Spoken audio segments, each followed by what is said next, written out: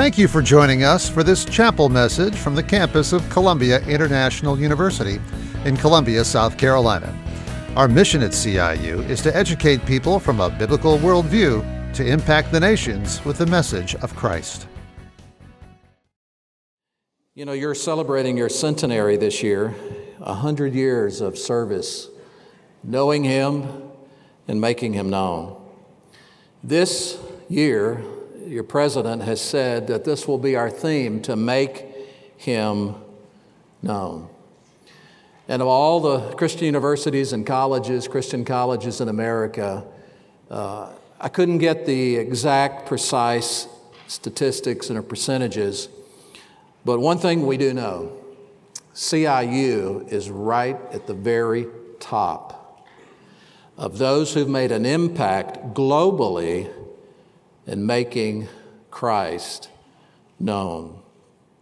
24,000 alumni have touched 160 countries. Your alumni have served in leadership positions in over 100 mission agencies and organizations. I'm not sure there's any other school in modern history that can say that about themselves. But there's something even more important. Not only have your alumni impacted organizations, not only have they gone out globally, but your alumni have paid the ultimate price.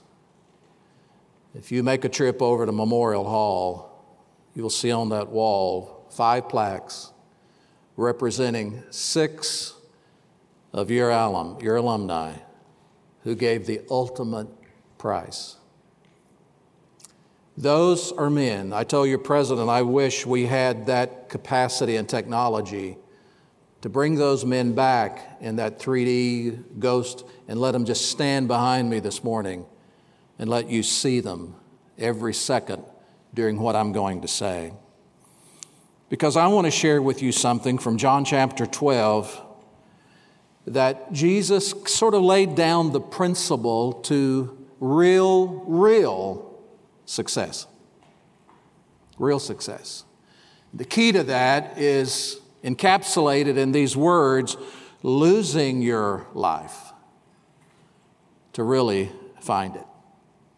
The setting of this story is Passover, and you know exactly what that means. The lamb that was slain and the blood put on the doorpost when Israel was in Egypt to spare them from the death angel that was passing through. Now Jesus, who's the true Paschal Lamb, the true Passover, He's now in Jerusalem and it's Passover. Some Gentiles who've been coming from literally around the world are there, and there are 2 Greeks that want to see Him. And when they ask to see Him, this is the response He gives. He says, "The hour is come for the Son of Man to be glorified." And what he simply means by that is, I am now ready to be that Passover lamb. And he explains that by using the image of a seed being planted into the ground and dying to produce life. And of course, we know this refers to His own death, burial, and then resurrection. But the implication goes far beyond what happened that day and that week in Jerusalem. It comes right down to 2022, right here in this chapel on this campus. And those words are for you. So let me read them to you. Truly, truly, I say to you, unless a grain of wheat falls into the ground and dies, it remains alone. But if it dies, it bears much fruit. Whoever loses his life and whoever hates his life in this world will keep it for eternal life. If anyone serves me, he must follow me. And where I am, there will my servant be also. If anyone serves me, the Father will honor him. Flowing out of that passage are losing and finding principles that I'm just simply going to reveal them. You can jot them down. I can email them to you, but I'm not going to dwell on them. But here's the formula. Here's the recipe. Unless a grain of wheat falls into the ground, there's a humbling. Into the earth, there's a hiding. and dies, there is a hurting. It will bear much fruit. That's the harvest. But what I want to tell you this morning is I want to paint up a picture. I'm actually going to tell you one giant story about a man who lived this out like none other. Actually, like the 6 men whose name resides on the wall in Memorial Hall. I want to talk to you about David Livingstone. Livingstone has just now returned to Great Britain from 16 years in Africa. He was the first white man to ever penetrate the interior of Africa. And now, Livingstone is to speak at the University of Glasgow. The university wanted to honor him with the degree of Doctor of Law. But possibly this old missionary would have declined had he known what was waiting for him in that chapel setting. For in that day it was the custom for the undergraduates to heckle the speakers that came. And these undergrads were ready for this preacher. They had pea shooters like every good university student had. They had toy trumpets, rattles, noisemakers of every description, and they were ready to give it to the old guy who'd been traipsing around Africa. But suddenly Livingstone walked out on the platform with the tread of a man that had walked 11,000 miles. His left arm hung limply at its side, having almost been ripped from his body by a huge lion that had crushed his shoulder. His face was a dark, leathery brown from 16 years in the African sun. It was furrowed with innumerable lines from 27 bouts of African fever, which had racked and emaciated his body. He described himself in his diary as nothing but a ruckle of bones. He had been attacked by savages. He was half deaf from rheumatic fever, half blind from a branch that had slapped him in the eye while trying to penetrate the jungle. Those university students stared at this man, and here they saw a life being burned out for God. Not a rattle move, not a foot shuffle. A hush crept over that vast auditorium, and they listened in rapt silence as David Livingstone told them about his journeys in Africa, about the vast needs of the African population. "Shall I tell you," he said, "shall I tell you what sustained me in the midst of all these toils and hardships and incredible loneliness?" He said it was the promise of the most sacred honor. It was the promise that reads, "Lo, I am with you always, even to the end of the age." David Livingstone was born in Blantyre, Scotland in 1813. His father was a saintly Sunday school teacher who many times had set David on a hassock in front of him and told him stories of great heroes of the faith, those who had taken the gospel to the four corners of the world. And in particular, there was one story that enthralled Livingstone like no other, the story of a famous medical missionary by the name of Charles Goodsloff, a man who had given his all for the Savior. But it was just hero worship, pure and simple. But years later, Livingstone discovered that Goodsloff himself had a hero that's not merely a man, a hero that was a divine Savior. And so coming to understand the gospel, Livingstone put his faith in Christ. From that day forward, he never hesitated to share the story of the gospel. He said, "It warmed my heart over and over. This is the power," he said, "that God uses to redeem ruined humanity." And he devoted his life to fulfilling that great commission. At this time, we take a peek into his diary. In a moment by himself, he had written a prayer in his diary, a threefold prayer that literally, to truly take it on your lips, will almost stick. You can hardly say it. But this is the prayer. He said, "Lord, send me anywhere. Only go with me. Lay any burden on me. Only sustain me. Sever any tie but the tie that binds me to thy service and to thy heart." And the voice of God came back to Livingstone, "Lo, I am with you always, even to the end of the age." Remember the first part of that prayer, "Lord, send me anywhere." Livingstone went to medical school and prepared to be a medical missionary. Finally, he graduated and was ordained and prepared to sail when suddenly the door slammed shut. War had broken out. Livingston couldn't go. He turned to the Lord and said, "You promised to go with me and guide me. Why have you forsaken me right at this moment?" But the voice came back to Livingston, "I've not forsaken you, David, but I'm not sending you to China," because that's where he had planned to go. While he was waiting, one of the few missionaries who had ever gone to the coastal regions of Africa was Robert Moffat. He came to Livingston's hometown on furlough and he spoke about Africa. He said something that gripped the heart of this young man with a passion to serve God. Moffat said, "Often I have looked to the north, to the vast plains of the north. I have sometimes in the morning sun seen the smoke of 1,000 villages where no missionary has ever been."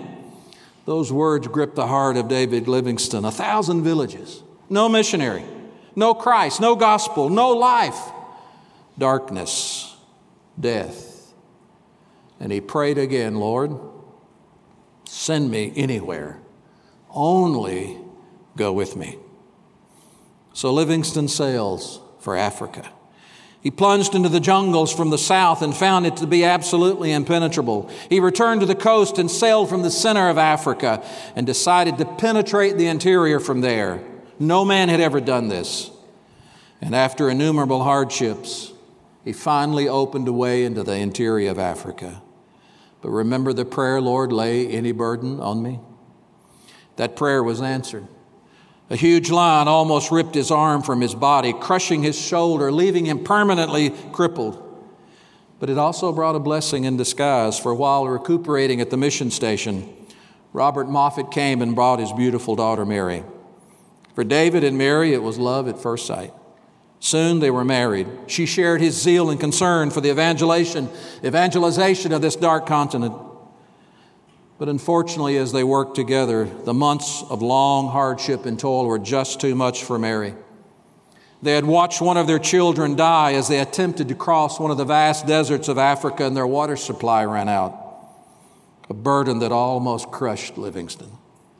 And finally, he came to the most difficult decision of his life, to send his wife and 3 remaining children back to England, that they might survive and be educated. The loneliness weighed on him. It almost crushed him. How difficult that burden was to bear. But adding to that burden was the criticism that he received, that he had sent his wife and children away so he could ramble around Africa, and he truly didn't love them. That cut Livingston to the heart. But his letters tell a far different story. A letter to his wife said, "My dearest Mary, I see no face compared to that sunburnt one which has often greeted me with its kind look. Gather the children around. Kiss them for me. Tell them that I love them and that I've only left them for the love of Jesus. And they must love him too." For 5 long, agonizing years, he never saw the face of his wife or children. His brother wrote to him during this time, and he said to his brother, "My heart is sore. I shall never see my children again. They will grow out of my knowledge. They're going to forget me. But I grudge him nothing who died for me. My tears flow, but he knows that my heart grudges him nothing of all that I have." And still, the haunting specter of 1,000 villages in the morning sun with no gospel. So he writes in his diary these words, "I will open a path into the interior of Africa or perish. I shall not swerve a hair's breadth while life is spared. My great object is to be like him and to imitate him as far as he can be imitated. Nothing earthly shall deter me from my task, cause me to despair. I encourage myself in the Lord my God." And he plunges deeper into the jungle, strengthened by the words, "Lo, I am with you always, even to the end of the earth." The third part of his prayer went like this. It said, "Sever any tie, but the tie that binds me to your service and to your heart." He had already lost a child, His family was thousands of miles away. But finally, after all of these years, Livingston was going home. He would see his wife and his children, his mother, and more importantly, he'd see his father. Oh, how he looked forward to that day that he could sit on that same old hassock and look at his father and tell him of stories of savages that had been subdued to the Savior. With great joy and expectation, he burst into his old home in Blantyre to find that chair empty. They had just buried his father. And the man who had faced hostile savages and roaring animals without so much as blinking sat down on that ancient hassock and wept like a child. Yet, Mary was there. Did she still love him? Well, we can steal a glimpse into her heart for a poem she wrote to welcome him home. She said, 100,000 welcomes, how my heart is gushing o'er, with love and wonder thus to see your face once more. How did I ever live without thee? These long, long years of woe. It seems as if it would kill me to be parted from you now. The months passed. The fellowship was sweet, but yet always the words rang to go and preach the gospel, haunted by 1,000 villages in the morning sun with no God, no gospel. So finally he set sail again for Africa. The years passed. Finally, all of the children were old enough that Mary wrote that she could come and serve alongside him. The encouragement filled his heart. His soul was thrilled at last he could be by the woman that he had loved, and they could serve God together. For months, she sailed upon the ocean, boated up the treacherous African rivers, finally to be greeted by her husband, only to be stricken down with a grievous African fever. Livingston abandoned everything. He poured every ounce of medical skill into caring for his wife. Night after night, day after day, he sat by her side. He wiped her fevered brow. He ministered to her, but slowly, Mary worsened. And finally, she breathed her last. Mary Livingston was dead. David Livingston buried her under a huge baobab tree in Chupanga on the banks of the Zambezi River. And when he had set up the marker, he fell down on the mound of dirt and once again wept like a child. But the prayer came back to his heart. Lord, sever any tie, but the tie that binds me to thy service and to thy heart. Livingston's body was broken. His loved ones were gone. He seemed absolutely alone. Was he discouraged? He had enough discouragement to kill 1,000 men. But was he overcome? Did the promise fail him?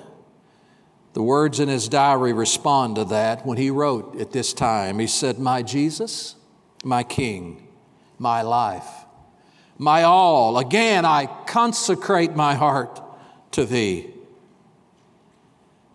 Returning to Ujiji, he found that the natives had stolen all of his food, but worst of all, they'd stolen his medicine chest that had the quinine and all the medicines needed to heal the African fevers. To Livingston, this was absolutely a sentence of death. He cried out to God, "You promised not to forsake me. Why have you let this happen?" While he was still on his knees in prayer, he had not seen the face now of a white man for 5 years. He's in the interior of Africa. He's broken, discouraged, he's praying. And he looks up from prayer and sees the face of a white man walking down that dusty trail. And behind this white man was a whole caravan, and above them, unfurled and flying in the wind, was the American flag. It was Henry M. Stanley, who uttered those unforgettable words, "Dr. Livingston, I presume." He had been commissioned by James Gordon Bennett of the New York Herald to find Livingston Bennett had said, "They say Livingstone's dead. I don't believe it. I just believe he's in the midst of Africa. He's lost, he's ill, he's forsaken. Stanley, you go and find him. You nourish him back to health and bring him out to civilization." Henry Stanley had searched for 2 long years for David Livingstone and found him on that particular day. He brought medicine and wholesome food. He nourished him back to health. For 4 long months, Henry Stanley lived in the same hut with David Livingstone, and this is what he said about himself. Stanley said, "I was the biggest swaggering atheist in the whole world. The man that I was sharing a hut with was apparently not an angel, yet I could find no fault in his life. His compassion, his earnestness, the quietness with which he went about his work, the sympathy he showed all, quickened the sympathy in my own cold heart. And finally, after all of these months, David Livingstone converted me, even me, to Christ." Livingstone, however, would not return to civilization. His life was almost spent. He wrote in his diary, "Lord, help me finish my work to this year and to your honor." And so he actually did. He came to the place where his strength was completely spent. His feet were so lacerated and ulcerated with boils that he couldn't walk. He had nothing to eat but dried corn, and gradually, trying to chew it, all of his teeth had fallen out. He was forsaken by all of his native followers but 3. He came to the place where he couldn't walk or stand, and he had to take his belt up 3 notches to stop the hunger pains, but he couldn't go a step further. Was this the end of the great missionary? Actually, no. Livingstone commanded his friends to put him on a stretcher. They carried him forward. He said, "I will not swerve 1 hair's breadth while life is spared." And so deeper he plunges into the jungle on a stretcher. Can't stand, but he can only be propped up. They prop him up and he preaches the gospel to all he comes in contact with. Finally, the day comes when he can neither stand, walk, or be moved. It's pouring rain in the heart of Africa. A small hut is quickly made. Livingstone's lying on his cot. It's the middle of the night. A servant is lying across the doorway leading into his tent to keep the wild beast away. The servant is awakened. He hears Livingstone stirring. He turns and watches the old missionary agonizingly roll out of his cot and fold his hands in prayer. The boy goes back to sleep. The next morning, he sees that Livingstone is still on his knees in prayer. Several delegations come asking for his help, but he says, "Livingstone's in prayer. We can't disturb him." As the morning slips away, he finally becomes disturbed. He slips into the tent. He whispers those African words, "Bwana, sir? Bwana, sir?" Only silence. He creeps closer to the missionary. He reaches out and he touches a cold, dead cheek. There is nothing that becomes his life so well as that of leaving it. The only man I know who died on his knees in prayer. He had lived his life, and he left this life in the presence of the man and the one who said, "Lo, I'm with you always, even to the end of the age." Livingstone's heart was in Africa, and so the Africans literally cut open his body, took out his heart, and planted it under a tree in Chitambo. And then they sent his body back to England, where he's buried at Westminster Abbey. This man spent 39 years in the heart of Africa. He trudged 29,000 miles, leaving a path of footprints from the south to the north, from the east to the west. And on the face of the continent of Africa, the figure of a cross. Light shined in darkness. 2 million Africans were brought the gospel. And that light continues to shine till this day until that continent is probably becoming one of the most significantly Christian places in the world.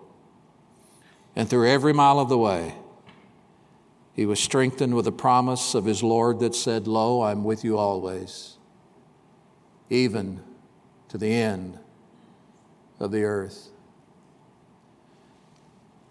Livingston was a student in a university just like you. A man you're studying right now was a student right here, Chet Bitterman. And now his name resides in bronze on a wall where he laid down his life for the gospel.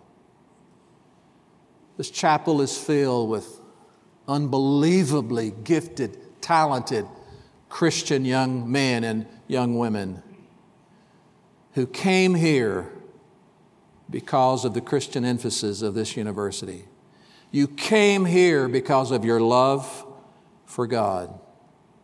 You came here to be challenged by these words, "Unless a grain of wheat fall into the ground and die, it abides alone. But if it dies, it brings forth much fruit." Another famous missionary from another college said it like this: "He is no fool who gives what he cannot keep to gain what he cannot lose."